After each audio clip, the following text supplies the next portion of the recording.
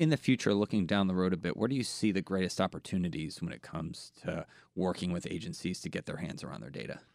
I see with finding the unknown of the data, right? So when you have all the data in your organization and you start putting that data together, you're starting to derive value from that. Take an example of a good example how it just when Google started putting Google Maps out, they had the map and then everybody was driving around, and then all of a sudden they found out, wait, I can actually predict traffic at this point. And that was an unknown. They weren't planning on doing that. They're like, all of a sudden, now since I put these two pieces of data together, I put GPS location, speed of GPS, speed of phone, and now on the map, I can now predict where I'm going in traffic. And that's what agencies are starting to find, even at some of our customers within the Department of Defense. They're starting to say, okay, well, if I put this data combined with contracts data and human resource, now I can realign my human resources across the entire agency based on fusing the data together. So an example is mission talent alignment is where we're bringing in not just their HR data, their resume, where have they been, how long they've been with us,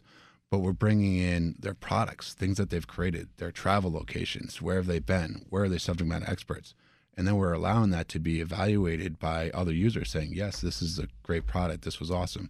Their feedback from their managers, from their peers, is all in that one system. So when a task comes down and says, I need a person that is a subject matter expert in finance and has experience in France, we can run a quick query and find that person, and then we can get those results and find that person and realign that to the task of value. And some of these examples are very impactful because when we're talking about the federal space, we can talk about benefits like saving taxpayer money, making processes more efficient, but you can go one step further and you're talking about some of the work you're doing with DoD and the intelligence agencies. Then it becomes a national security issue, and we're talking about making people safer and improving their lives, right? Correct. When we look at total cost of ownership, we don't just look at just the cost of the product or the expense that they're doing, but what is the value to it, right? What is the taxpayer in a sense, right, getting for this? So a lot of times what we're finding is not only is fusing that data together, creating that operational data layer, creating a time value on the human resource, it's creating a lower IT impact, but it's also creating a higher national security level. Most of our programs, I would say a large majority of our programs are in the national security field because it's so data intensive, and the reason we scale so effectively and efficiently that we become that cost effective solution for the taxpayer.